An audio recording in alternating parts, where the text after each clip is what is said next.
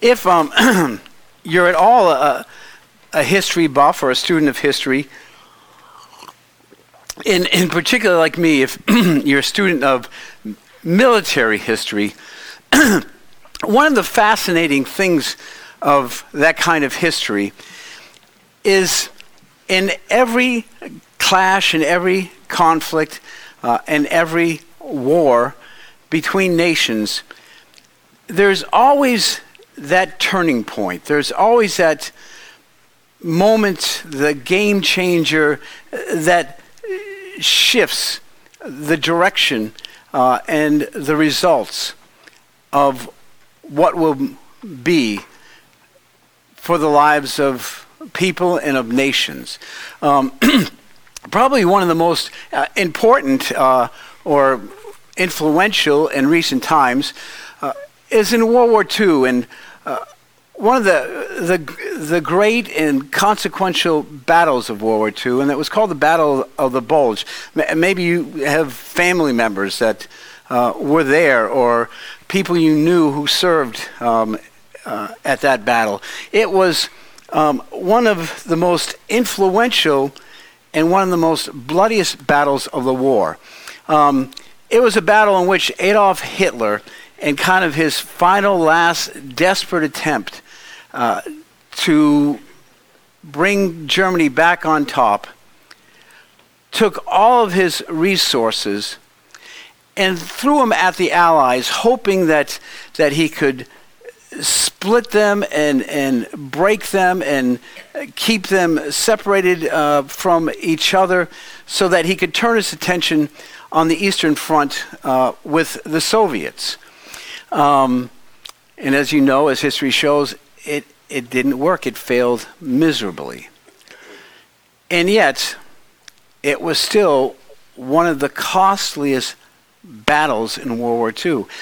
Over 80,000 Americans were either killed or wounded. The cost of that battle was just immense. And it's one of the battles that is most remembered when we talk about the history of World War II. And you can go through the history books of all of human time and warfare and find such battles as that. But strangely enough, one of the greatest battles in all of history, you'll never hear spoken of in any of our human text chronicling warfare. One of the most profound battles, one of the most raging battles. In fact, the battle that still goes on today, you'll hear not a word of in the media or in secular text. It's the battle that goes on between the kingdom of light and the kingdom of darkness. It's the battle that goes on between the kingdom of good and of evil. Or as Paul would say, the battle that goes on between God's holy church and the powers and principalities of this dark world and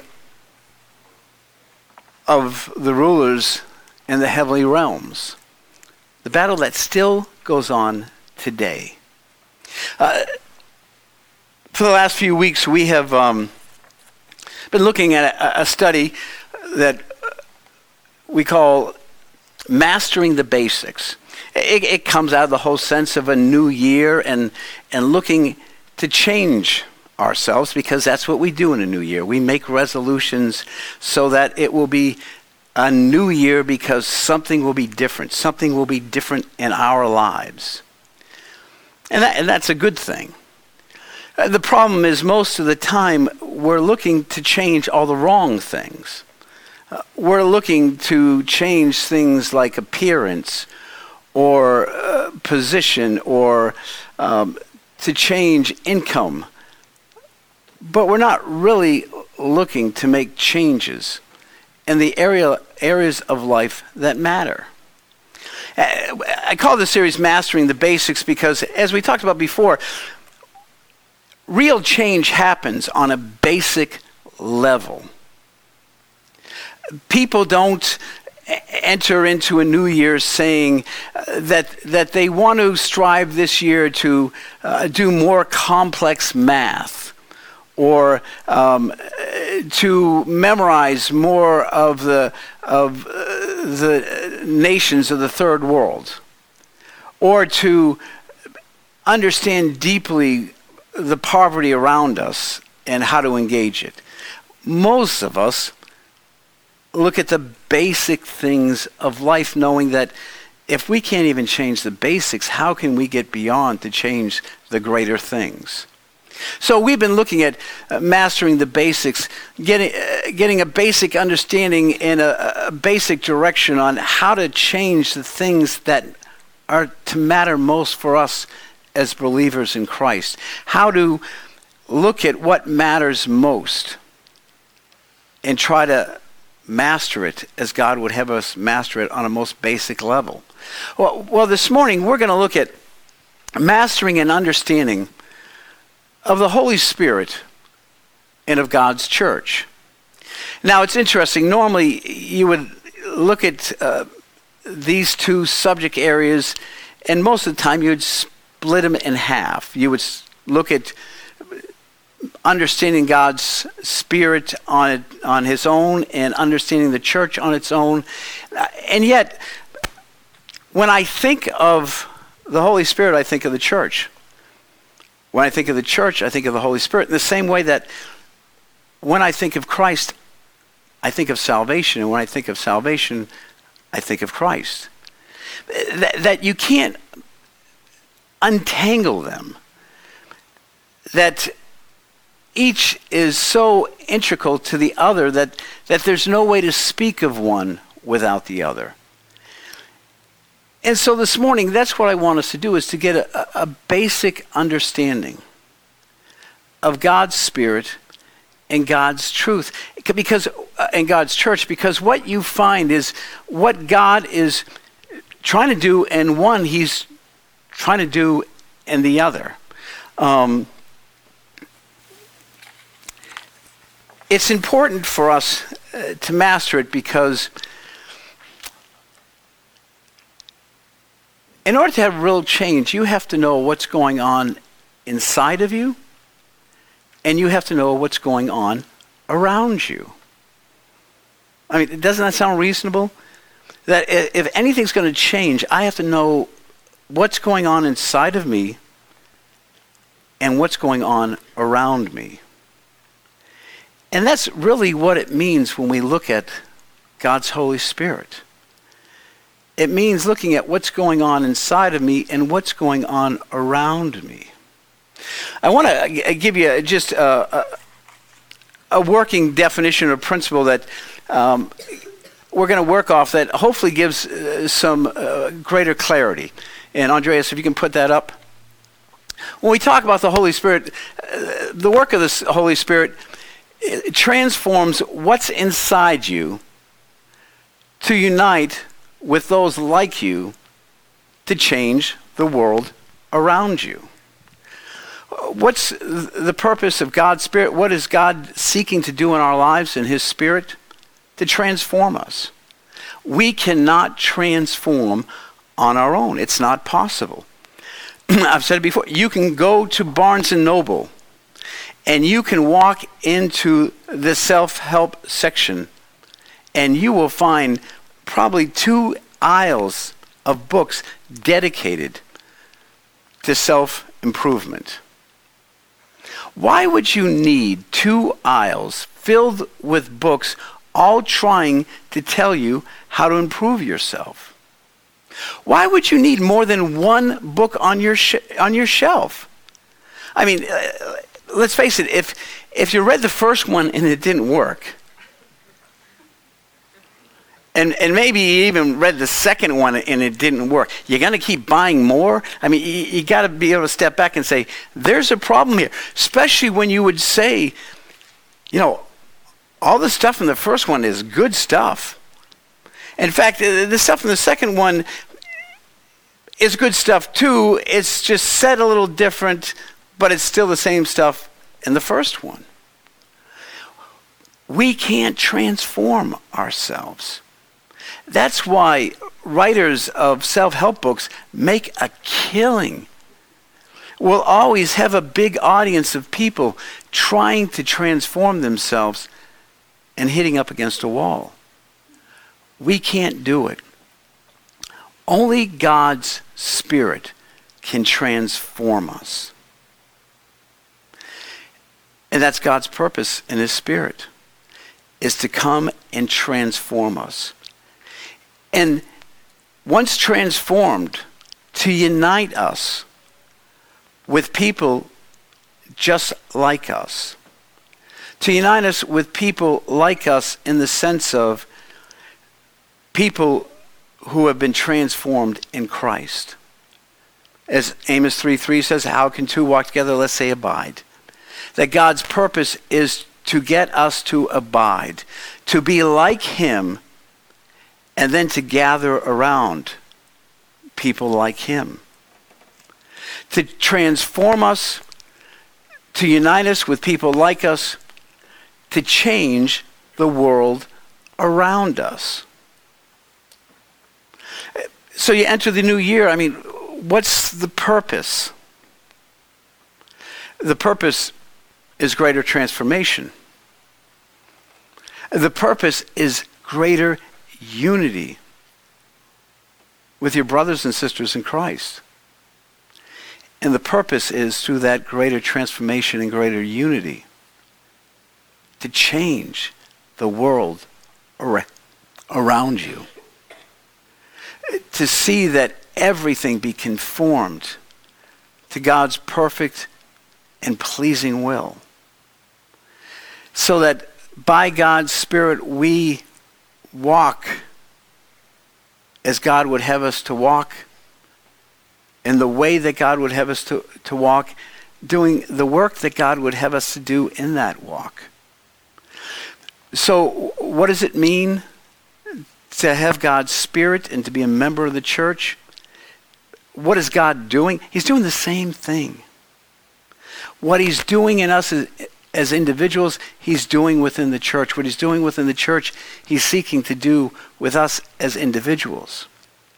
That's why church matters. That's why God's Spirit matters.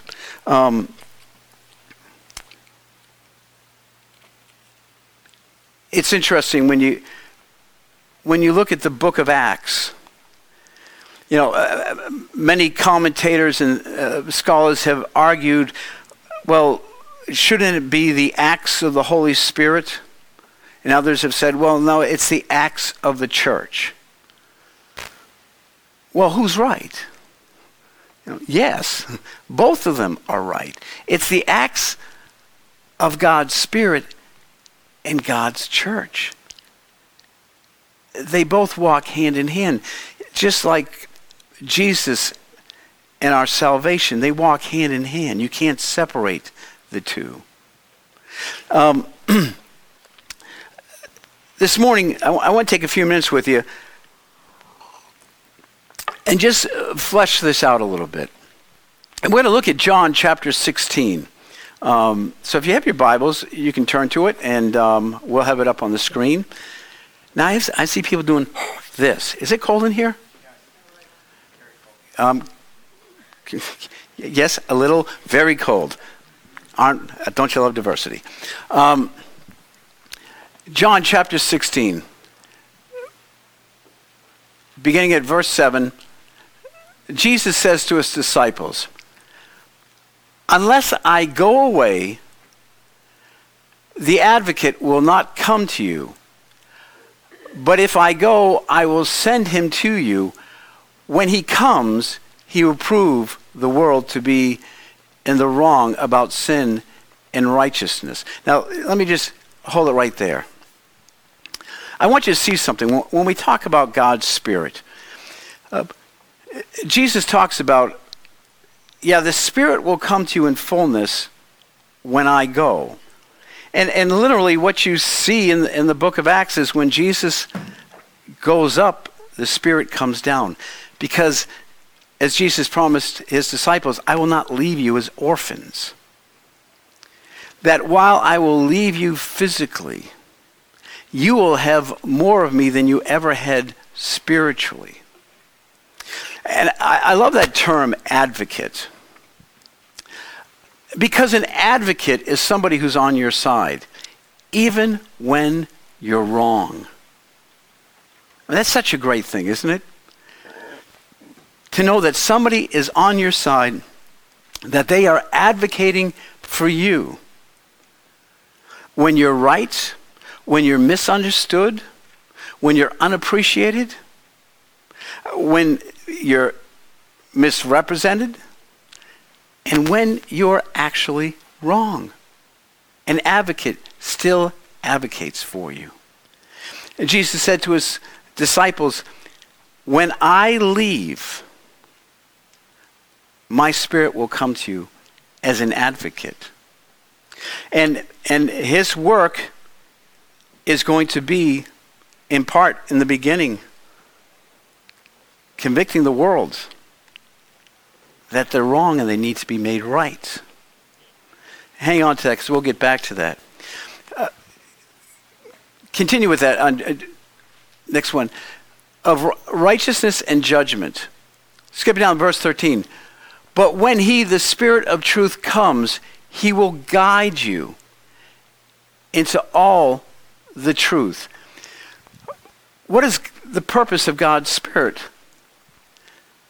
To be with us and to guide us.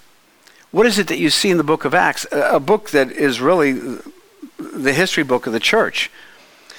And the battle still rages because when you read the book, it never ends.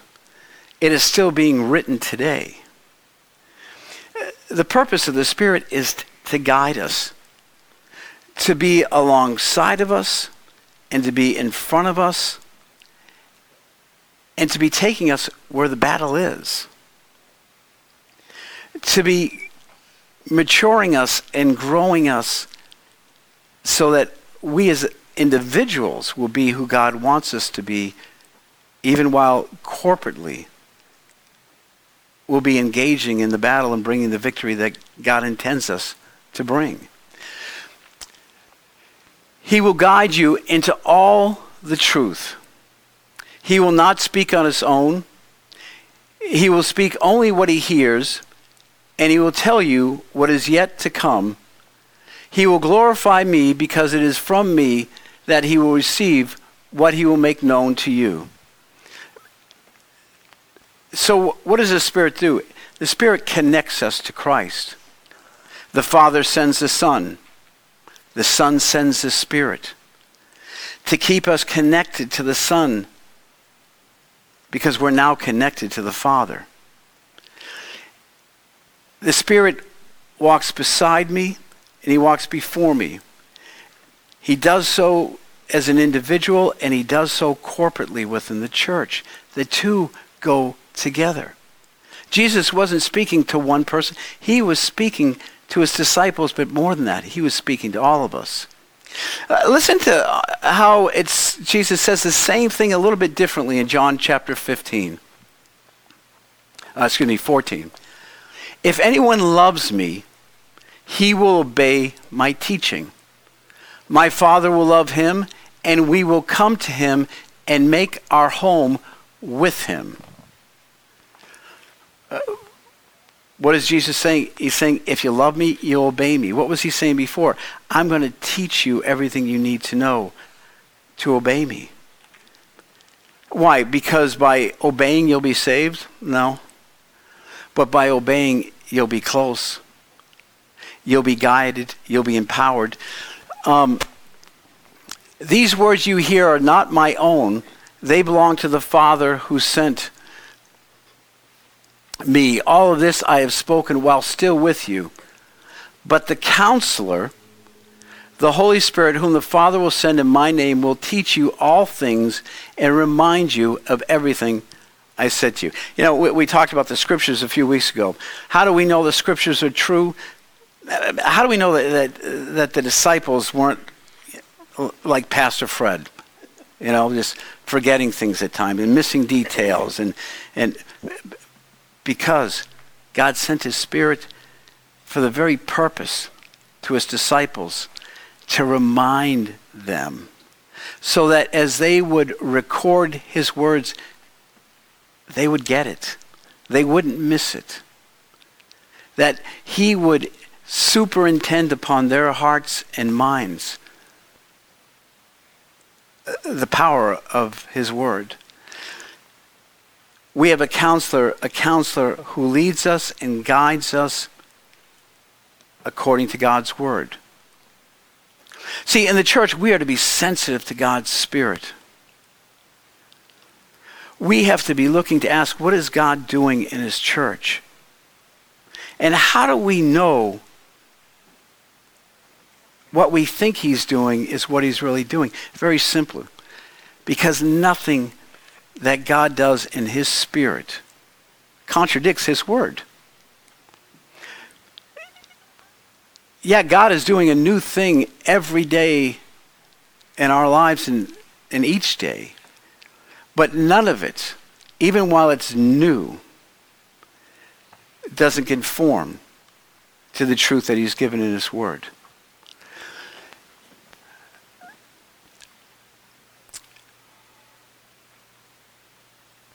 Let me just share one other scripture with you, because you see the promise that God has made. I'm going to send my Spirit to you. Why? So that you might do something great. Because God's Spirit invites us and influences us. So in the end, through invitation and inspiration, we might do what's absolutely impossible. Look at Acts chapter 2 with me. When the day of Pentecost came, they were all together in one place. Suddenly, a sound like the blowing of a violent wind came from heaven and filled the whole house where they were sitting. They saw what seemed to be tongues of fire that separated and came to rest on each of them. All of them were filled with the Holy Spirit and began to speak in other tongues as the Spirit enabled them. Now there were staying in Jerusalem God-fearing Jews from every nation under heaven. When they heard this sound, a crowd came together in bewilderment, because each one heard their own language being spoken. Utterly amazed, they asked, "Aren't all these who are speaking Galileans? Then how is it that each of us hears them in our own native tongue?" Skipping down to verse 14. Then Peter stood up with the 11, raised his voice, and addressed the crowd. And what did he do? He preached the gospel to them from beginning to end. And the result of it was simple. Verse 41. Those who accepted his message were baptized, and about 3,000 were added to their number that day. Now just back it up to the beginning. There we go. What do we see about the coming of God's Spirit? When the day of Pentecost came, they were all together in one place. Why didn't God just show up at their homes when they were by themselves? Poured out a Spirit on each one of them in a place where they felt comfortable, and they didn't have to be bothered by the other people, because that's not his will. Whatever God does in community. Whatever God does in unity. Because it represents the unity of the Father and the Son and the Spirit. They were all in one place. Because God was seeking to empower them personally, but to empower them corporately, because you can't have one without the other. You want to walk around in God's Spirit and do God's work according to God's will in this world without being part of the fellowship of Christ? It isn't going to happen. In fact, it's just pure sin and selfishness, because that's not what God intended. God's Spirit is for God's church, and you can't separate the two. Yes, God's Spirit is in us individually, but for the purpose of what goes on when we come together corporately, when we seek to serve the world in His name together. Suddenly, a sound like the blowing of a violent wind came from heaven and filled the whole house where they were sitting. They saw what seemed to be tongues of fire that separated and came to rest on each of them. Yeah, all together, and yet still all individuals. It wasn't like this big tongue of fire that hovered over the house. That was a sign that, yeah, God was blessing and uniting them together. No, God had them together, but they were all filled with His Spirit individually. Yeah, we are all filled with God's Spirit. And when we are apart from each other, God leads us and directs us by His Spirit. But there is always the aching for fellowship with one another. There is always the aching to be the body of Christ, to pull it all together to make the difference that God has intended us to make. All of them were filled with the Holy Spirit and began to speak in other tongues. What was God doing? God was doing something powerful in them that was present before the world. God was doing something powerful in them that would allow them to do what God had called them to do. What does God do in His Spirit? Well, when you look at these texts, number one, He finds us. You didn't find God. You didn't find Jesus. He found you. I mean, just think about it. How many people are not in churches today? Because God's Spirit hasn't opened their hearts and their minds, hasn't opened their eyes. And not that He won't, or not that is His desire, but the truth is, step one is God has to touch your spirit. Yeah, you have to respond.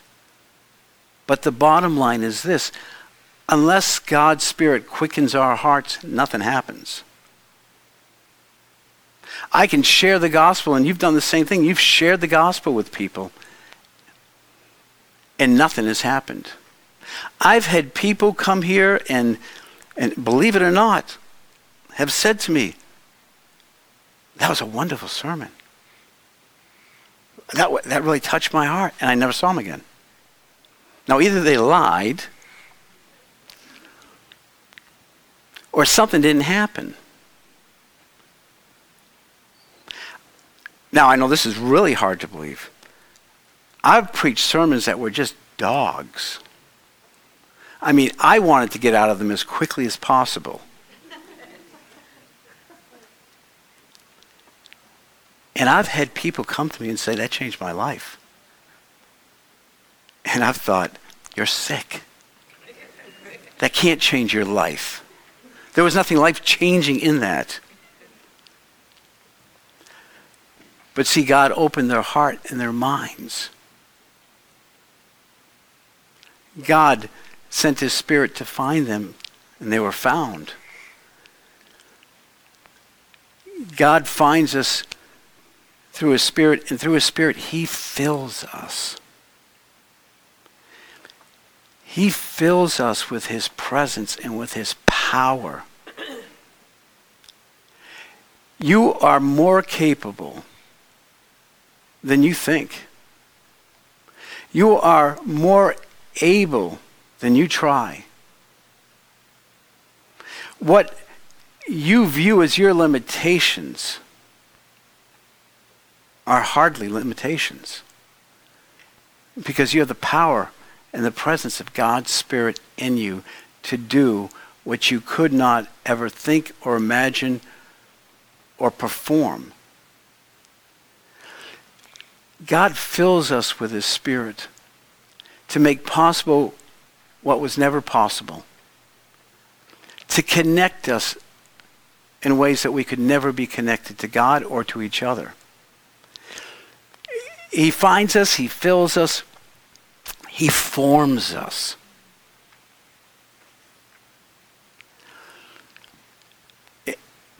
When I saw Cindy and Caleb up there playing,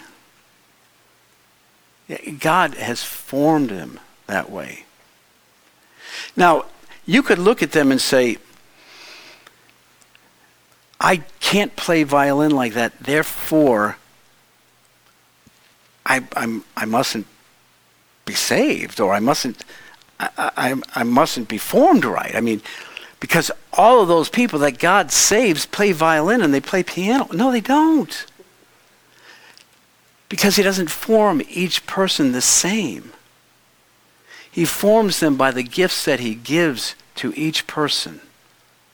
And each person is responsible to take those gifts and to perfect them. And you can go to 1 Corinthians 12 and Romans 12. You can go to all passages in the scriptures that talk about the giftings of God's Spirit. Because God is forming each and every one of us differently, but forming us for the same purpose, to come together.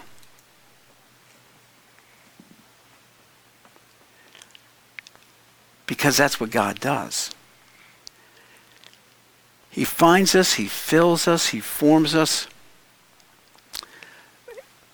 He facilitates us.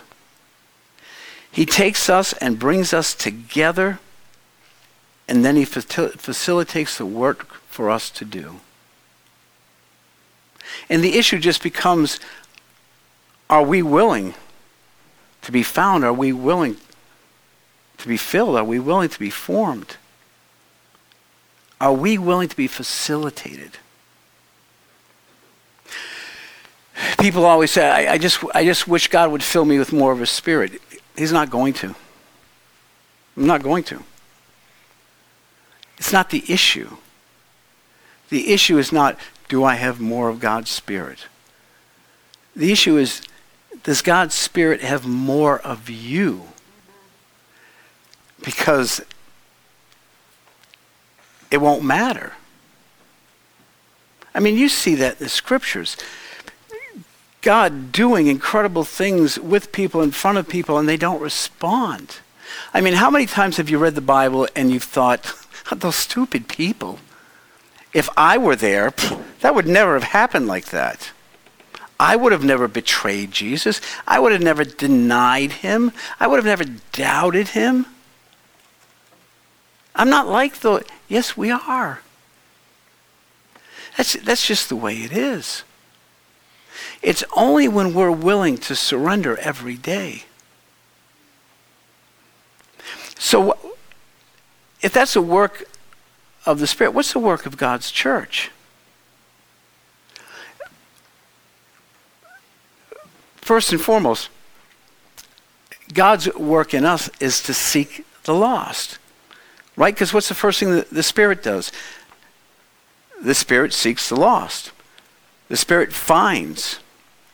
Our job, our great commission through God's Spirit as the church is to seek the lost. Well, how do you do that? Find a need and fill it? Look for a hurt and by God's Spirit try to heal it? Seek a service and serve it? Put yourself out there and love the unloved, and in the midst of it, win a real healing, a hearing, to be able to speak powerfully. Remember in the book of Acts when Peter goes up to the temple and the crippled guy's there and he's asking for money and he says, silver I have not to give you, but I give you this, pick up your mat and walk. we give whatever we have, but we always give more. We give the gospel to people who are lost that they might be found. Because our job is to seek the lost. And then secondly, our job is to support the found. To come alongside brothers and sisters in Christ. To encourage them. To enable them. To educate, to exhort. To be pouring yourself into the people around you. We seek the lost, but our job is also to support the found. When someone's hurt, when someone's sick, we mourn with those who mourn and we rejoice with those who rejoice. You know, I love it when you guys clap for each other. That's okay. God claps for you. Because God rejoices in those things that are good. And those things that his Spirit is a part of. And God also mourns with you, and he calls us to mourn with each other in the same way. Because if we don't, then we're not walking with God's Spirit. Then the will of God is not taking place, and the work of God in his Spirit we have shut down. See, as the church, our job is to seek the lost, and it's to support the found. Thirdly, our job is to seize opportunities. I don't have that one there. That's 4, and actually it's served together. But I'm going to seize opportunities that God gives us. Our job as the body of Christ is to look for opportunities. Our job is not to grow into a mega church and have many campuses and all that fun stuff. God does that, that's great, but that's not the point. I was reading some stuff by Francis Chan just about his life. You know, what an incredible life. He, if I get this right, his mother died when his first mother died giving birth to him. And then his father got remarried, and I'm going to mess this up. His second mother died at age 5. And then his father got remarried again, and his father died at age 6. And then he was brought up by his stepmother and stepfather who he struggled to get along with. And all of his life he experienced nothing but loss and tragedy. Now, I can tell you as a therapist, if you take that scenario, you're going to produce one or two kinds of people. And most likely, you're going to produce the first kind, the selfish kind. The kind of person who says, you know what? The world just takes from you. God just takes from you. You've got to look out for yourself. You've got to make sure that whatever you get in life, you protect, because life has a way of just stealing it away from you. That's how most people respond. Or they respond like he's responded in his life. He's a guy who has given away 90% of his assets. He's a guy who made his church give to the poor 55, 60% of everything that comes in. He's a guy that all the horrible stuff that happened to him it made him a humble, not bitter. It made him a person of compassion and concern, not a person of competition and isolation. Because that's what God is seeking to do, to take us and to make us as people of compassion and concern. People who go out and they look for opportunities and they seize them because they've experienced the power of God's love in their lives. And they know it's the most powerful thing in the world. It's the most satisfying thing in the world. To find a need, to find a hurt, to find a service and engage it. And that's what God wants for his church. And lastly, to always be seeking God's Spirit, to be searching God's Spirit, to be asking God through his Spirit to search me and to find and reveal to me those things in me that I need to let go of. To show me what I should be doing that I'm not doing. So that, yeah, I'm Bible formed and shaped, but it's through the presence of God's Spirit that all those things happen.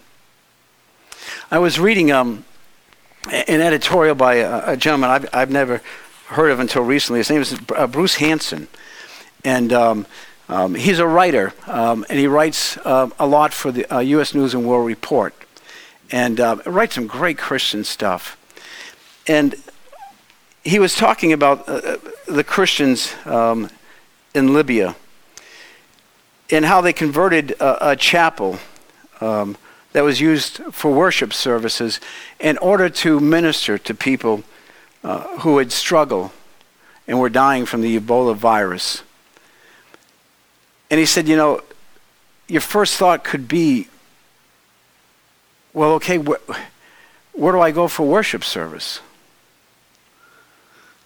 And he said, but that is worship service. Your worship should always lead you to service. And if it doesn't, there's something wrong with your worship, because God's Spirit is always moving and active. And yes, we worship, but it's no good if it doesn't transform us and lead us to follow what God is doing in this world as people and as the church. It's interesting. We don't like to think of this term, the church battling, spiritual warfare, and all that spooky stuff. We like to think about what God is doing with our 401ks. We like to see how God is helping us find a parking space. We like to see how God is shaping and leading us to the perfect job or the perfect spouse. We don't want to think about the other stuff. Let me tell you something. The most inspiring stuff on this earth, the most inspiring stuff in your lives, has to do with the battle that God is waging against the powers and principalities of this world. Why? Well, number one, because the battle's already been won. It has. Jesus won that battle at the cross. The truth is, you know what our part in the battle really is? It's not even a mop-up kind of mission. It's being the people who go around announcing to the powers and principalities, you lost. He who is in us is more powerful than he who is in the world. Our job is to go around and to share the message of the gospel that the battle's won. And yeah, there are still embers raging and they can hurt us if we give in to them. But the truth is, we have the exciting job of just speaking victory of what God has done in Christ and what he's doing in us as the church through his Spirit. We should be excited to be part of the church because we know that in it we're connected to God's Spirit. And as God is connected to us He connects us to one another. And it is a beautiful thing. You want to master the basics this coming year? Master your sensitivity to God's Spirit. And master seizing the opportunities that God gives you through his church.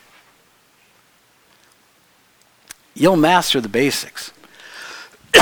You'll see real life change that matters and that sticks. It will change your lives. It will change your families. It will change the world around you. It will change the person inside of you.